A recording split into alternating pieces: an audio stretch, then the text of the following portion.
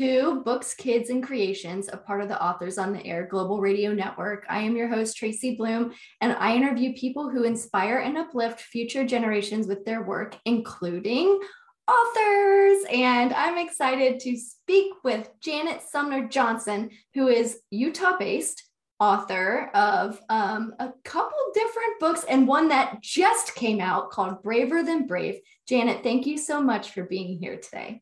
Well, thank you so much for having me, Tracy. I'm excited to be here. Yeah, so you've written some really, really cool books. One of them, I was like, this looks awesome. It's about a girl who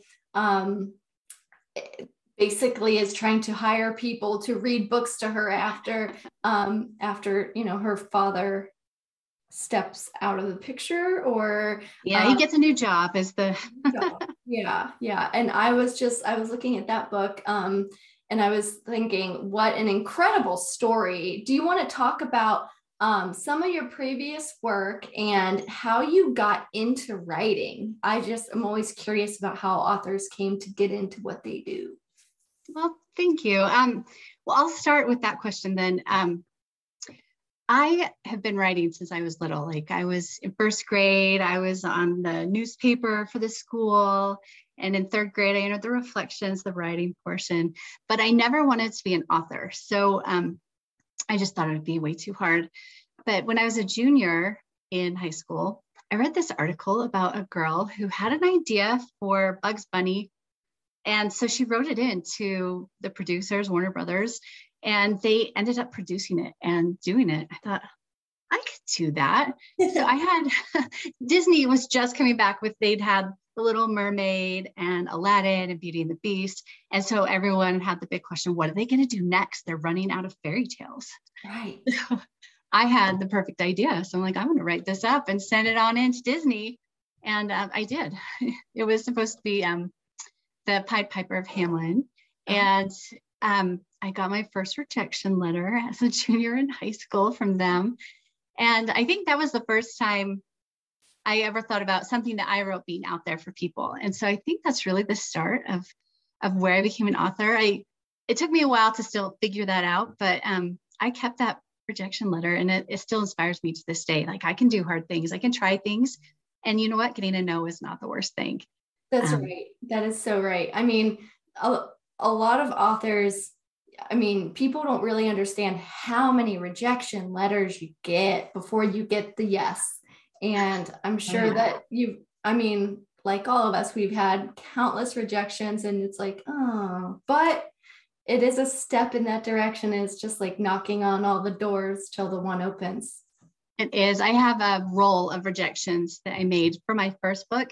If I were to add on to that because even as an author, I think people don't realize that we still get tons of rejections just because we're published. They still keep coming. Yeah. And so your newest book that you just put out, Braver Than Brave, the illustrations are incredible. So how did this idea come about? Was you inspired by something that happened, or what? Yeah, my daughter inspired me with the idea of the general concept of the story. Everyone kept telling her to do something she didn't want to do. And they'd say, just be brave, just do it. She's like, Mom, I'm so tired of people telling me to be brave. And so I thought, I think kids get pushed a lot to do things by using that phrase, just be brave. And so I just wanted to play with that idea. Like, what if brave didn't look like what we thought it looked like? And then my son, when he was little, we'd gone to an amusement park, and it was his first time. He really wanted to ride the big roller coaster. And so we got in line and we waited, and as we got closer, he was getting more and more nervous. We got to the front and he was like, I don't think I can do it. But then he saw the chicken exit. Like, it was a real thing. Oh. This big sign, like, if you didn't go, you went through the chicken exit. Oh. He's like, he did not want to go through the chicken exit either. Right. So, luckily there was a super nice attendant, and he was like, if you want to go, it's fine. Lots of people go through the chicken exit. A lot of people older than you, so you'd be fine. But if you want to try it, if you just can get past that first hill, you're gold. So with his encouragement, my son tried it and it worked out. But that facing the chicken exit, it was such a literal thing of things that people do all the time. I thought that would just make a great companionship to this idea of playing with Brave. Yeah, so I love it. And so when you so how was your creative process? Did it take you a long time to put it all together, or was it just ready to come out? It didn't take me long. It's kind of silly. I wrote it up on my phone because we were on a car drive when she was telling me about the stick of people telling me to be brave. So I just wanted to keep the idea. So I was putting it in the notes, and I forgot about it. I left it there, forgot about it. And I was cleaning out my phone and getting rid of memory and stuff like that. And there was this idea. I'm like, oh yeah, I forgot about that idea. So I went through the notes. I'd actually written a whole draft. I was like, wow, I don't remember doing this. But hey, so once I discovered it to when we ended up going on submission, it was about 2 months. But I mean, there was quite a bit of revision in those 2 months from that original draft. But it clearly took the time, like about an hour drive we had. So I wrote it somewhere in that time frame. Yeah. All on my phone. That's amazing. That's amazing. And yeah, that's not typical. Just yeah. Yeah. And then, so, and you do have an agent. So I like to kind of touch on that process too, because a lot of authors are out there trying to get agents, and that's kind of the gateway into the traditional publishing world. How did you come to find your agent? Because it seems like that's a wonderful pairing for you. Yes, it is. I'm actually on my second agent. Oh, okay. But my first agent, I found her through a pitch party, Pitch Madness. They were just starting, like the pitch parties. And so I think I had to like submit my first 5 pages and a pitch for it. And then agents could go on and read all the different pitches that were accepted. I mean, you had to get accepted into it at that time. And I was really lucky. I had some interest in that and got my first offer that way with an agent I'd already queried who'd rejected me. So that was kind of fun. Yeah, that's just goes to show that you never give up, just because it was a no the first time for something else doesn't mean that this next one doesn't, Absolutely. And so much of it is timing and landing with them at the right time and what they're looking for. And just so much is luck and timing. You can't give up. You have to keep trying until it hits that right one. Yeah. My second agent came a little bit faster. When my first agent, she switched agencies and couldn't take everyone. So I was one of the casualties on that. Yeah. So I sent out a lot of queries, and was very fortunate to connect with my current agent. I did an R&R, revise and resubmit for her. And so I got to see how she worked and how quick she was to respond. I loved that. Oh, wow. So I ended up with a couple of offers, but I just enjoyed working with her so much. I'm so grateful. So that was about a 3-month time frame. The second time when I knew a little bit more what I was doing as an author. Yeah. And so then those books were published. Well, the recent one and the 2 before are all with the same publisher, correct? They are. Capstone is the one who's published my books. I've been really lucky to work with them. They're a wonderful publisher. They just are really great. And so then did you get input in the illustrations for your work, or I did in my contract. I got to give input. And so I know a few. So when they had the sketches at the sketch point, I never talked to the illustrator, but she would send it to the art director, who talked to my editor, who talked to me.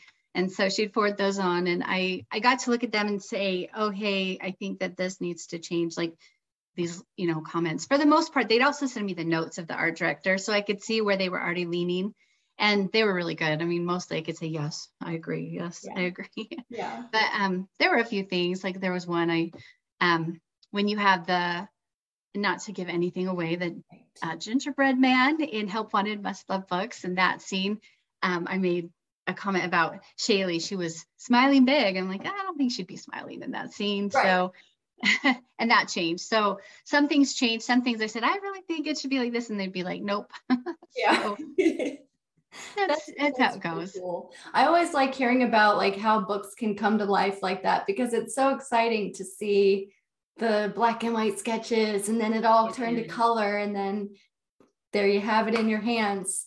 And it is. Yeah. Do you do author events and book readings and stuff with schools? And I do. I've done a lot of with because it came out. I think everything shut down like a week after my book came out, or so, maybe 2 weeks. Yeah. So I've done a lot of online visits and online. I've read it to a lot of students that way via virtual, Zoom meetings and Google Meet and whatnot. So I do a lot of that, and it's a lot of fun. Kids are the best. I mean, that's why I do what I do, because kids they inspire me. Yeah. If you had to sum up, I guess, who you are as an author and what your content represents as a whole, do you have an idea as far as what that is? Like if someone looks at your work and goes, oh, that's Janet. I feel like it's kind of trite to say humor with heart. I love to laugh. And so I feel like that you're always going to find humor with what I'm writing, something that's silly or just makes you chuckle. But I also really like to talk about big issues for kids that sometimes they're overlooked. Like in my first book, I deal with foreclosure.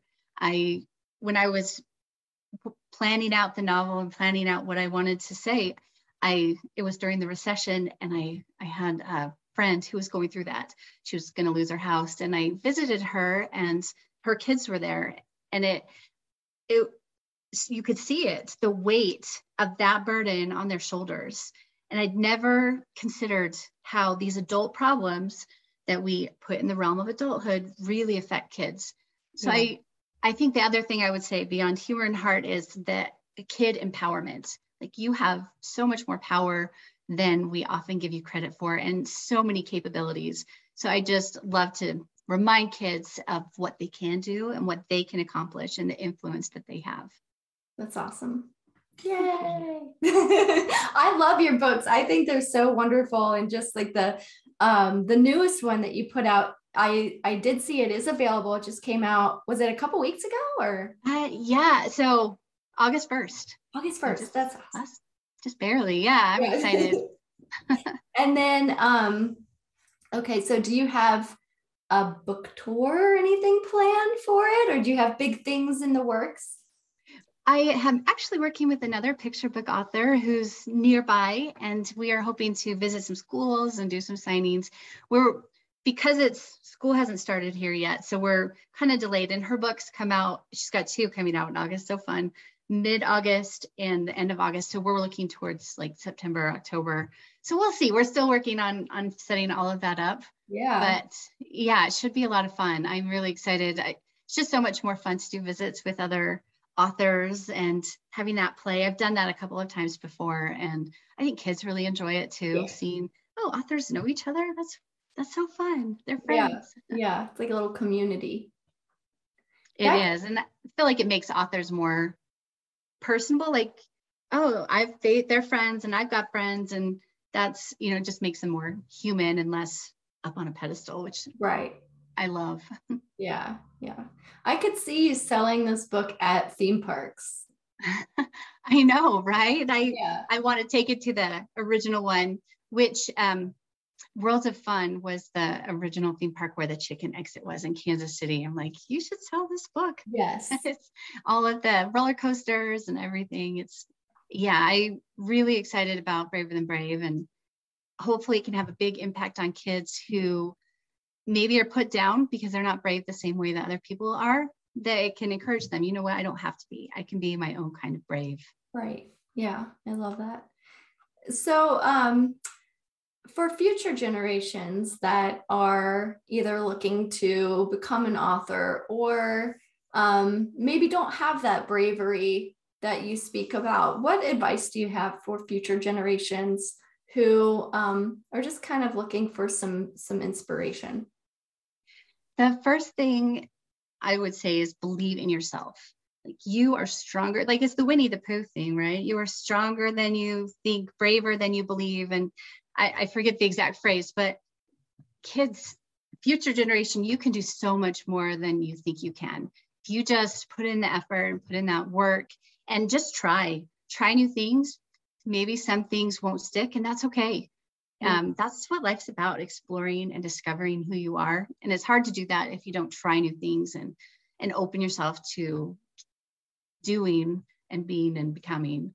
So, and then one other piece just for kids in general, and I think this, well, it could apply to adults too, is kindness is never misplaced. Like kindness opens a lot of doors. And I think that people don't realize that a lot of times. They think they have to power through things and there's, show my strength and all my quote unquote bravery that the world claims to be bravery.